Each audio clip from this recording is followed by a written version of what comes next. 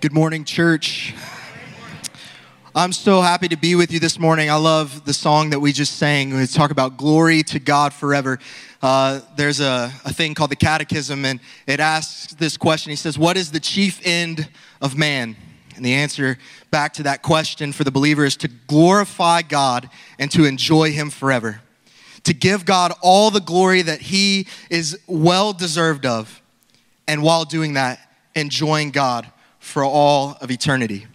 And I just love that song. I feel like I get the most enjoyment of that right there. Is I feel like that song, the lyrics just encaptures that moment of like, God, you deserve all the glory, and I just get to enjoy you for all of eternity.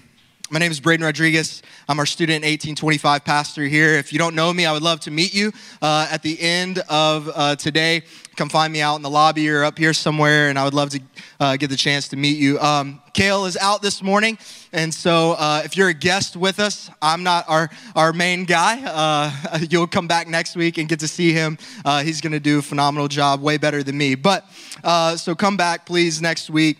Don't judge off of today. So if you're a guest, thank you for being here. If you are here for the first time, second time, or maybe you've just never done this, there are QR codes in front of you on your chair, and that'll bring you to a resource called lpguest.com. Guests, we would love for you to go there. That's where we house a lot of information, and it's geared just for you, and we would love to know that you were here. And so if you're a guest, never done that before, go there, let us know you're here, and let us know how we can best serve you. That's just to get your name and, hey, what are you interested in here? How can we get you connected meaningfully? And then my favorite part about lpguest.com, going to that guest information card, is at the bottom. If you've never filled that out before, if you click one of the multiple ministries there, one of which that you're passionate about, we'll donate $5 in your honor. No strings attached, just to say thank you for being here. We love being able to give. And so, man, please go there, if for anything, just for that moment, so that we can help give away to our local mission partners, family, regular attenders, members. Thank you so much again for being here. Special welcome to our Ohio Wesleyan students who are back after a long winter break. They typically all sit over here, and we're grateful to have them this morning as well for the entire semester. It's great seeing you guys today. If you've not been with us over the last few weeks, or maybe this is your first time here, we've been in this series in 1 Thessalonians. And in 1 Thessalonians, we've been looking at this idea that Jesus is the source of enduring hope. That Jesus is the source of enduring hope. This series has been called Not Without Hope. That we as believers have an ever-present help right now. That in this moment, as we live, though we struggle, though we toil, though we labor, sometimes in pain, we have hope in Jesus right now. And then as you will see today, and as you will see for the rest of the week, and as you've already seen, the promise of Jesus coming, and there's a hope to come, is always with us as well. So not only do we have hope right now in the present that Jesus provides, we have hope for a future. That one day Jesus is going to come back, and He will come and gather all of His people. This morning in my quiet time, I was reading out of Psalm 13. I feel like it's a very relatable psalm. I'd love to read it for you this morning. This is a Psalm of David. It says in chapter 13, verse 1 of the Psalms, "How long, O Lord, will you forget me forever? How long will you hide your face from me? How long must I take counsel in my soul and have sorrow in my heart all the day? How long shall my enemy be exalted over me? Consider and answer me, O Lord my God. Light my eyes, lest I sleep the sleep of death. Lest my enemy say, I have prevailed over him. Lest my foes rejoice because I am shaken." You read that first part, and David seems very hopeless. That he's walking through a very trying time. He wonders where God is, but it doesn't stop there. In verse 5, he says, "But." So this is how I feel, God. I feel as if you're not here with me, but I have trusted in your steadfast love, and my heart shall rejoice in your salvation. I will sing to the Lord because He has dealt bountiful with me. God, I know I feel this way, and yet I have hope. That I know and I can trust your love and your salvation is the reason I can have joy. Even if I don't feel hope right now, I know I can have it because your salvation is here and it is worthy to be rejoiced in. I will sing because of how good you've been to me, how bountiful you've dealt with me. Even though I feel a certain way, God, I know you are good. And God, I know you love me. And this is the reason we have hope. And I think a lot of us can relate to David in those moments, right? God, I don't know where you are, and yet you've been so good. God, I don't think I can hear you right now, and yet I know I'm saved, that you're coming back for me one day. And this is really what we've looked at over the last 2 weeks, what we'll look at today, and what we'll continue to look at. If you've been along in our Drivecast, you've probably heard this idea of hope, hope, hope all the way through.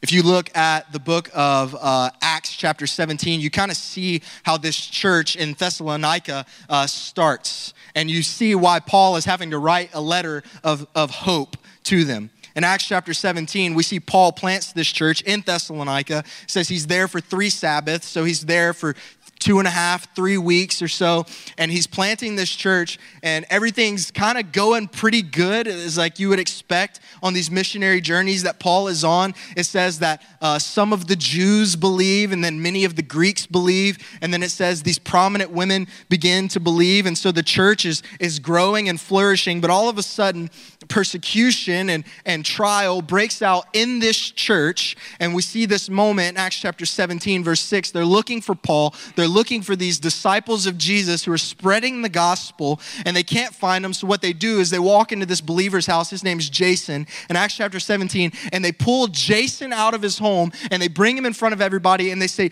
these men who have turned the world upside down have come here also. What a beautiful verse.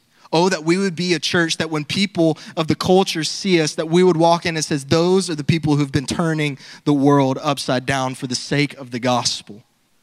That we would be recognized by the fruit of sharing the gospel with people. And that's what's happening right now, that this church is growing, it's booming. All these people begin to believe. Persecution breaks out in a culture, in a city in which it's like not really okay to follow Jesus. And they start pulling people out of their homes. They have to flee and all of these things. And that really picks up the 2 themes of the book, is that Paul is consistently talking about hope and holiness.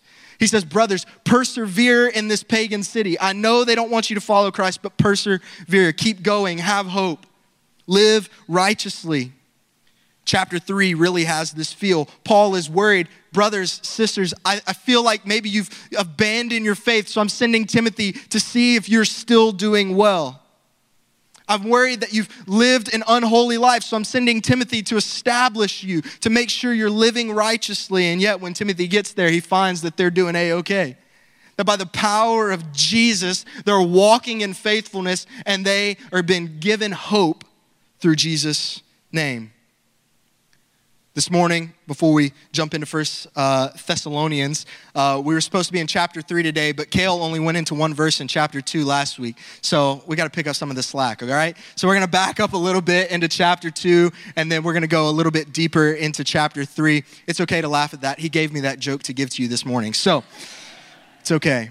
So if you have your Bibles, go ahead and flip to 1 Thessalonians, the end of chapter 2, beginning of chapter 3. I'm going to pray for us before we get started. Father, we love you. We praise you, and we give you all glory. God, would we sit under your word today? Would it take deep root in our hearts? And would it produce 30, 60, and 100-fold? Father, what we know not, would you teach us? What we have not, would you give us? What we are not, would you make us? For the sake of your Son, our Savior. Amen. Love it. Main point of the text, main point of the sermon today is this. We should be longing for unity, living in holiness, and laboring with hope. 1 Thessalonians chapter 2, verse 17, it starts this way. It says, but since we were torn away from you, brothers, for a short time, in person, not in heart, we endeavored the more eagerly and with great desire to see you face to face, because we wanted to come to you, I, Paul, again and again, but Satan hindered us. For what is our hope or joy or crown of boasting before our Lord Jesus at his coming? Is it not you?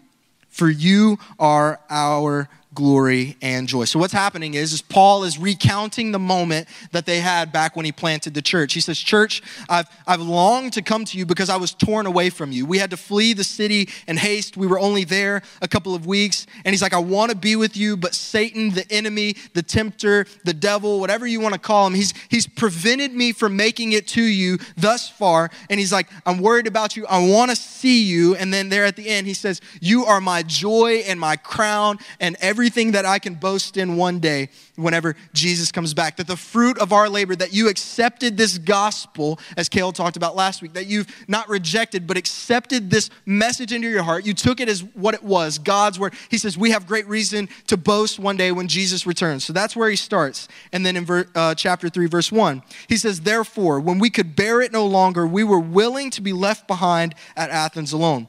We sent Timothy, our brother and God's co-worker in the gospel of Christ, to establish and exhort you in your faith, that no one be moved by these afflictions. For you yourself know that we were destined for this.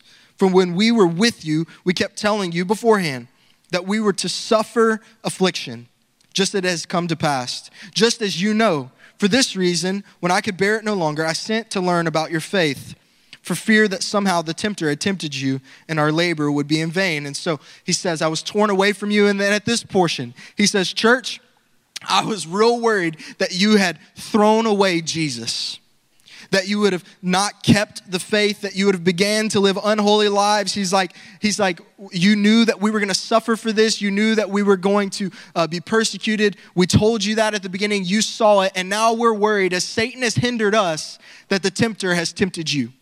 As we haven't made it, I'm worried that Satan has pulled you away, so we send Timothy. But here's the encouraging report. But now that Timothy has come to us from you, this is verse 6, and has brought us the good news of your faith and love, and reported that you always remembered us kindly and longed to see us as we long to see you. For this reason, brothers, in all our distress and affliction, we have been comforted about you through your faith. For now we live if you are standing fast in the Lord. For what thanksgiving can we return to God for you? For all the joy that we feel for your sake before our God, as we pray most earnestly night and day, that we may see you face to face and supply what is lacking in your faith.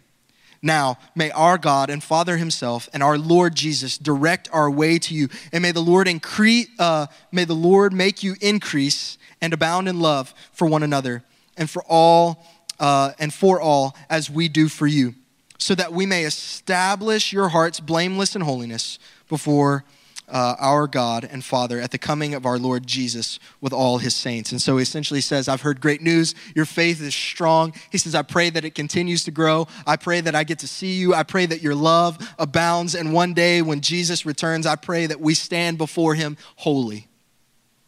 And you're probably already knowing where this is going, right? Paul consistently in this passage is talking about unity, consistently talking about holiness, and then there's this idea of laboring with hope. So this morning, if you write anything down, one statement right here. We, as Christians, we should be longing for unity. We should be living in holiness and laboring with hope. We should be longing for unity as Christians, to be together with one another. Unity in the body.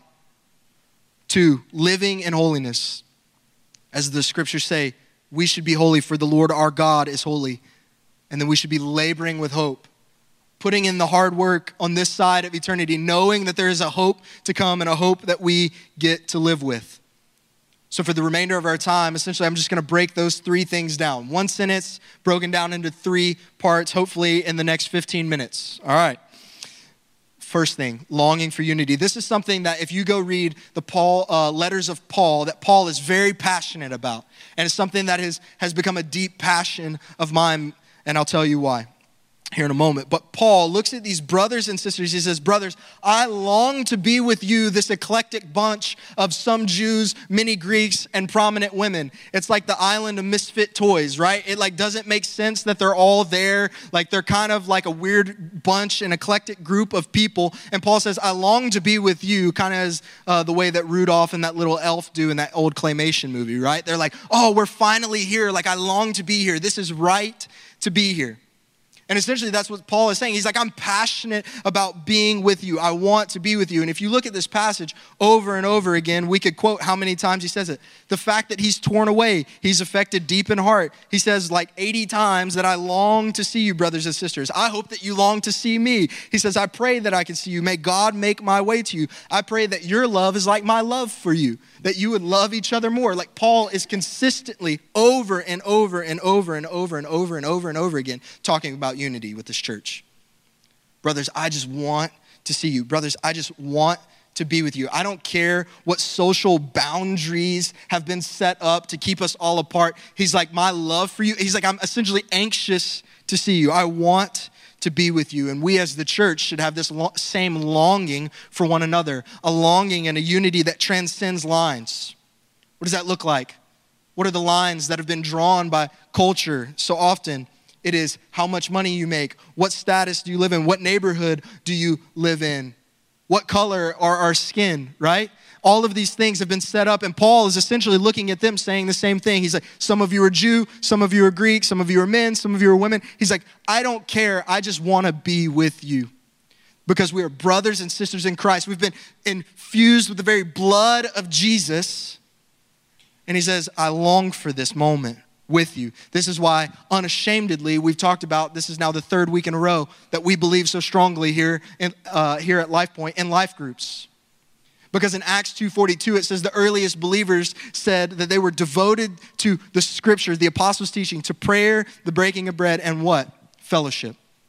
And that when they devoted themselves to fellowship, this radical kind of idea of being together, it said that awe and wonder and miracles began to happen. It said that they began to sell all of their possessions and started giving radically to one another, and no one had need. And it says, because of all of those things, them devoting themselves to fellowship, the apostles' teaching, prayer, and breaking of bread, it said that people began to see what was happening, and day by day, people were getting saved. That they were so devoted to one another that the world saw how they loved one another, and it began to change. That people who formerly said, crucify him, would come to know Jesus in this. That they were so devoted to one another. We believe in this here. At our church, we call it authentic community. It's one of our core values, right? Our strategies may change is what we say, right? The colors of these walls may change one day. The style of music we sing may change one day. But the reality is we will always believe that we are better together, that life groups are important, that authentic community with one another, and more than just like, hey, we're going to get together and eat pizza and like do a nice little Bible study. But the fact that we can become family is what we believe in. That we can have deep, lasting community with one another that will go on into eternity. That transcends all lines. And maybe you're thinking this, all right? Well, that's the New Testament. What about the Old Testament? It talks about it too, right? There's this verse in the Old Testament. It says two are better than one, essentially. And then he says a three-chord strand is not easily broken. He says two is better than one, but man, you get three together, goodness gracious, how amazing it is. All throughout this themes of the Old Testament, there's this idea that if we come together under the name of the Lord, it's like we're almost unstoppable. You jump back into the New Testament. Paul says each person has been given a gift to do what? Uplift one another, to build the church. And then he uses this example. He says each of you are a different piece of the body. Some might be a finger, a hand, a nose, an ear, a foot. And he says when we all come together and we all begin to have community and to serve one another, he says we get the picture of the whole body. That we're one big organism functioning and moving together. That this is not an isolated theme. And maybe you're like, okay, those are nice in theory. Where's the command? Hebrews. Do not neglect to meet together, brothers, as is the habit of some. Don't neglect the meeting. It's a command. That we have community, longing to be with one another. A unity that looks so different from anything else. If we're disunified, our spiritual life is at stake. What do I mean by that? I think there's two meanings of disunity that we could talk about here. First being like what you would normally think, right? Having conflict with a brother or sister in the church, right? We won't be marked by the absence of conflict, but how we deal with it. That's how our pastor Cale talks about it, right? We'll have conflict with one another. That shouldn't be the thing that marks us though, but how do we resolve that, right? So if we're living in conflict, that's living in disunity. The second kind is this, is if we just choose to not be with one another. right? That if we just say, hey, I'm good, I'm just an introvert, I don't need to be in a life group, I don't need community, I don't need family. It's fallacy. It's a lie of the enemy. My head pastor back in Mississippi used to say it this way: the enemy tries to isolate to assassinate. That as soon as you get on an island and you begin to live by yourself, when the enemy comes, almost 100% of the time, you will fail without community. Your spiritual life is at stake when living in disunity. If you fight alone, you will fail. If I fight alone, I will fail. If we do not have love for our brothers and sisters, we live in a way that Jesus has said is wrong. Jesus says that everyone else will know that you are my people, my disciples, by the way in which you love one another. Not in the way in which you love the outside world. No, they'll know that you follow me because you have a different kind of love for your brother and your sister. If you have something wrong with your brother or sister, it will hinder the way in which you worship God and relate to the church. That's what's at stake here when we talk about a unity that's different. It's almost our success and our failure. I want to give you two stories, personal, about this idea of a radical kind of unity and community. My wife and I are transplants here, and you've heard me talk about this many times. We've lived here almost 20 months, I think, so almost 2 years now, and we have been on the receiving end of a loving church. That we've been on the receiving end of authentic community. That we have no blood relatives that live in the state of Ohio, and I think the nearest ones live like 6 hours away, and that's Hannah's sister. And she doesn't get to make it up here much, you know what I mean? So our nearest blood relatives are at least 6 to 12 hours away. We only knew 2 people in the entire state of Ohio when we moved here, and they live almost an hour away. And so we really did get to start fresh. And yet when we got here, we experienced a kind of love in which I can only explain as like the way that Acts explains it.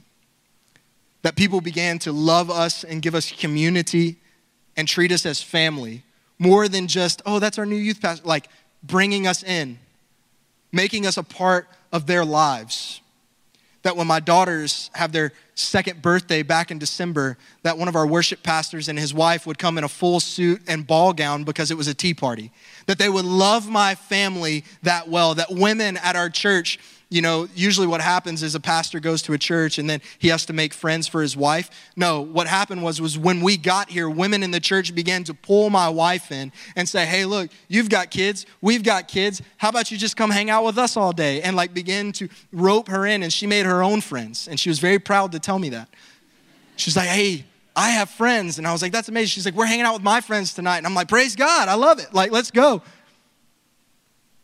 So many amazing moments that we've had in authentic community here. And the only way I can describe it is New Testament kind of love and community and unity. That's a great example of unity. And I pray and hope that that is what you experience here. And I pray and hope that you labor towards that. Let me give you the opposite end of the spectrum. When I was first starting in ministry, I was early college, 18, 19 years old. And I was in church one Sunday. I had not been on staff very long, and there was this young man. I can't remember if he was in high school or college or what exactly the time was. He was about a year younger than me, and I remember him. He was one of the most kind and loving and sincere guys that I've ever met, really. He's just so genuine, and yet he also struggled with the Sunday morning banter, you know what I mean? Typically it's like, oh, how's the weather? Nice, the pleasantries. He just struggled in that area. And one morning I saw him coming into the church, and I was from afar. I saw him. He didn't see me. And I looked at him, and wanting to avoid the awkward struggle of having a Sunday morning conversation, I looked at him and I turned the opposite direction. I walked away. And almost instantaneously, the Holy Spirit hit me deep in my heart. And what I felt God spoke to me in the depths of my soul was, how dare you? Just because he was awkward to talk to on a Sunday morning. That's your brother in Christ. How dare you? That deeply affected me. And I felt so wrong and had to repent and ask the Lord for forgiveness. And I made it a mission to never do that ever again. That anytime I feel that way, that it would change. that I would push through it anyway, because sometimes having community and unity is getting over some of my own preferences and getting over some of myself and not wanting to have an awkward conversation. Like, break past that.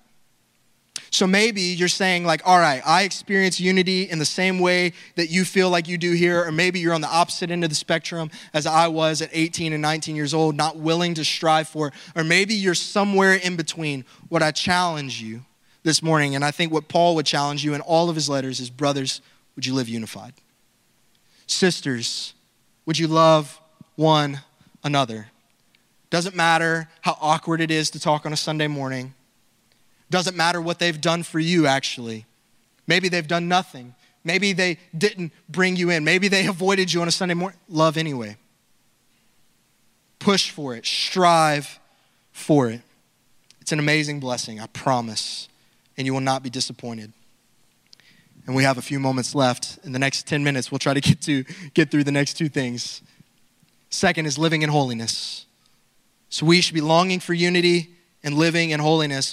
Ad nauseum, Paul talks about their faith and it being established, it being exhorted, it being standing firm, that they would love, that they would do good. And then at the very end of it all, he says that we would be established in blamelessness in holiness. And the reality is that's a very hard call. The scriptures say, be holy, for God is holy. And what's hard about that call is, just as this church is in a pagan city and called to be holy, we live in a nation and a time and a culture in which that doesn't really want us to be holy. Can anyone relate? That the social pressures of the culture makes you want to like not live a holy life, or not say holy things, or not do righteous, good, godly things, or just to be quiet and silent. It's cute that you believe in Jesus, but just keep it to yourself, right?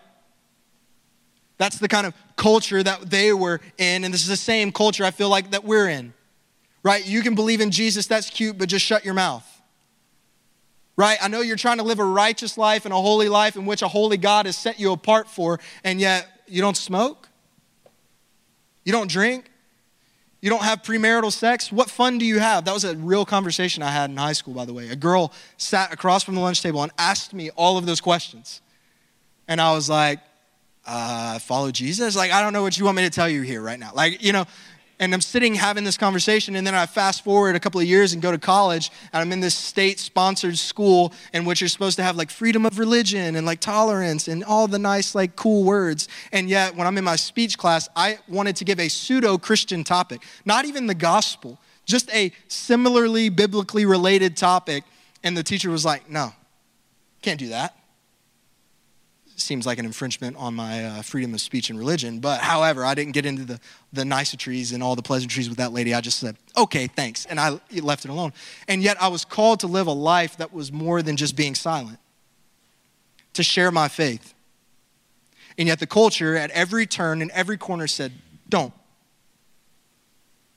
And maybe some of us feel and relate to that. And I hope what you're not hearing is this, is that you have to live this like unrealistic life of like, I can never sin. I don't think God has called us to live sinless, but just to sin less. The only one who is sinless is Jesus. And he died in our place for us. And yet at the same time, God has called us to sin less, to live in sanctification, to walk in holiness. And I'm here to say, like, it's not just not smoking and drinking and having premarital sex that makes you holy. And right, like nowhere in the Bible does it say don't smoke tobacco, right? Like I'm not judging anyone right on those grounds. But what I think it does say is that there's a holy God who loved us so much, in which he died for us, and he's called us to live a life that looks radically different. That he's called us to live a life in pursuit of his name.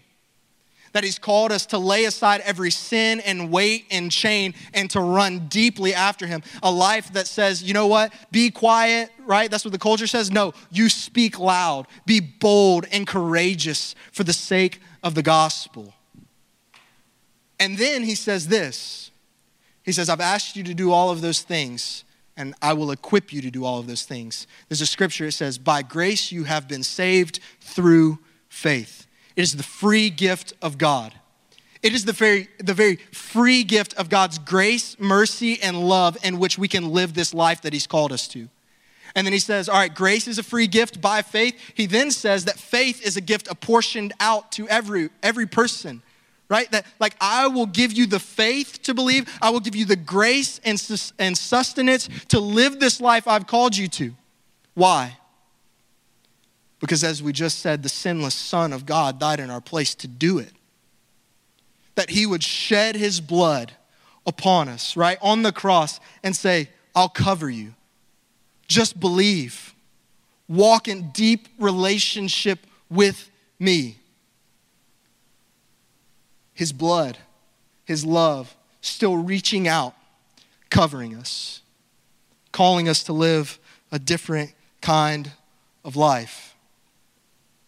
The gospel is good news. The good news is that though we couldn't do it on our own, he did it in our place. Though we might struggle, he can make us strong. Though weak, he can move in us in mighty ways. The gospel is this, is that Jesus Christ, the Son of God, was in eternity, made everything, holds all things together, said, you know what, I'll step out of it, live 33 years, born of a virgin as a child, as a baby, would live 33 years fulfilling all of the law and the prophets, would be crucified on a cross, would go to the grave and then rise 3 days later with death in hand. And says, I have victory over it and now you can have life in me. Sin, it's done. I've covered you. It's over. And then he ascended to the right hand of the Father. And you know what he's doing there at the right hand? It says that he is intermediating on our behalf, that he can co-suffer with us. The scripture says, sympathize with us. That he knows everything we've gone through, everything we go through, everything we will go through. And he says, Father, they are ours. For those who believe, they are our children. They are covered with the blood. And then it says, one day he's coming back. That we have reason to hope now and we have reason to hope for the future, which brings me to the last point, that we labor with hope. That we labor here on this side of eternity in hope.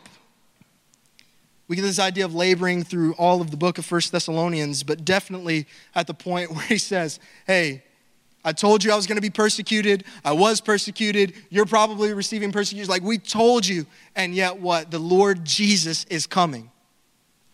Maybe some of you right now feel as if you're laboring, that you're walking a very hard season of life. I'm here to tell you, like, have hope. Maybe you've been praying for that person, they've not come to know Jesus yet. Have hope. Maybe that person in your family is sick. Have hope. Maybe you're struggling in your job, you don't want to be at your job. It's laborious, it's hard. Have hope. Cale talks about it this way. He says, Christian life isn't a lazy river ride, but Paul would say, it's a race. It's a fight. It's not always easy, but yet hope is near. Jesus promises nothing can separate you from my love. Nothing will take you out of the hand of the Father. There was a point back in 2020, and many of us probably can relate, especially in the year of 2020.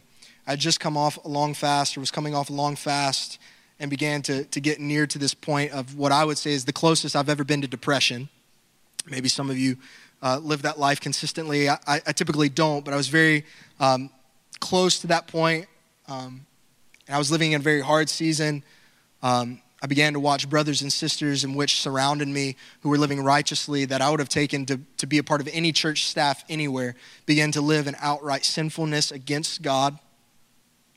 I had some people in our church that began to stir up some conflict and some things like that, and we were having to walk through some conflict and some hard stuff, and we were on Zoom and like all of this stuff, and I was just living a very hard time. My wife was at work like 8, 9, 10 hours a day. I sat in the back room of our house in our office and just worked hard all day, 8 hours, like barely any contact with anybody. And I just got to this very, really dark place because of all of these circumstances. And honestly, I was just ready to quit. I was like, church shouldn't meant to be lived online. I'm tired of doing all of these Zoom things. I'm tired of preaching to a camera. I'm tired of my wife being gone 10 hours a day. I'm tired of being by myself. I'm tired of the conflict. I'm tired of these people who I've poured my life into walk away from I'm done. And yet, God showed himself so very near.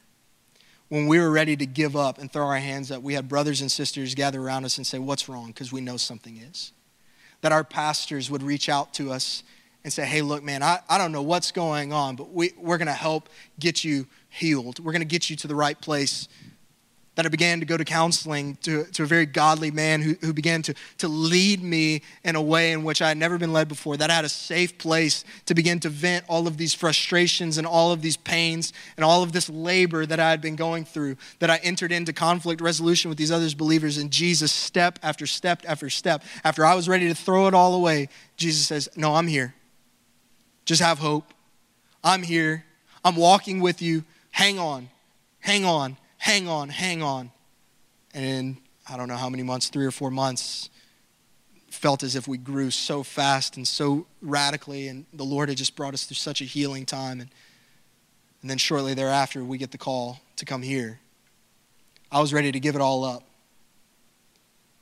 And yet, Jesus and hope, helping me persevere on, laboring in the hard times with hope, we ended up in a place in which we've never felt community as we felt community today. Never felt Jesus in the way we felt Jesus as we do here. The Lord has grown us so much. Church, labor on with hope. Know that he is with you right now. Maybe hard to see, but just remember what David says, right? But I know your love. You're so good. Remember, and then the hope, again, the part of the gospel that I love the most is one day he's coming back for his kids. It says he'll come, and from all the 4 corners of the earth, from the east to the west, he's coming to get his children, and then they will get to sit at the marriage supper of the Lamb, where all that labor, all that pain, all those tears, it says he starts to wipe away every tear from their eye. There's no more pain. There's no more toil like we had here on this side of eternity, and we get to just sit and relax and rest and be in him. I have great hope for that. I invite us to bow our heads, close our eyes, and let's just pray for a few moments. I want to talk to the believer first. Believers in the room, I talked a lot towards us today, and that's a very challenging message. It's a lot of like, hey, I got to correct some things in my life. It says the scripture, good for correction and reproof, the training of the man and the woman to complete us in every good work. And so I know it's challenging, but would you take some of those challenges this morning? Would you bring them to a holy God and say, teach me, show me where I fall in some of these areas, and would you give me the grace and the faith to live in them? If it's unity, living in holiness, maybe I'm walking through a hard time, laboring, maybe I'm losing hope. God, would you help me? Maybe you would say, though, I don't know Jesus in a real way. This is my first time I've ever even heard the gospel that Jesus came and died for me on a cross. Like, I don't even know what you're talking about. Or maybe you've heard it a million times, and yet it's never sank in as it has today, that I can know a Jesus that can cover me of all of my sins and then give me grace and mercy and love in which I don't deserve. And maybe you're saying, like, never had it, but I want it. I want a Jesus to give me hope. I want the Jesus who says he loves me. Nothing will separate him from, or me from him, that I'll be in the hand of the Father. I want to experience that for the rest of my days, that he's coming back and I'll get to be his child and sit at his table. What? I want that. It says in the scriptures, today is the day of salvation. If you believe that Jesus came, died on the cross, and rose again for your sins, and you confess that he is your Lord, meaning this, if you confess, Jesus, I'll give it all for you. I'll follow you for the rest of my days. It says you will be saved. I encourage you this morning, you don't have to pray exactly this, but something along these lines. It's no magic words from me. It's the heart change, the heart posture before a holy God. Would you say something along the lines of, Father, I know I've not lived in righteousness. I know I've ran away from you. I've bent to the culture. And yet, Father, I want to know that love and that hope today. I believe your son died on the cross for my salvation, that he rose again so that I might live. Father, would you save me today? Would you give me your hope today?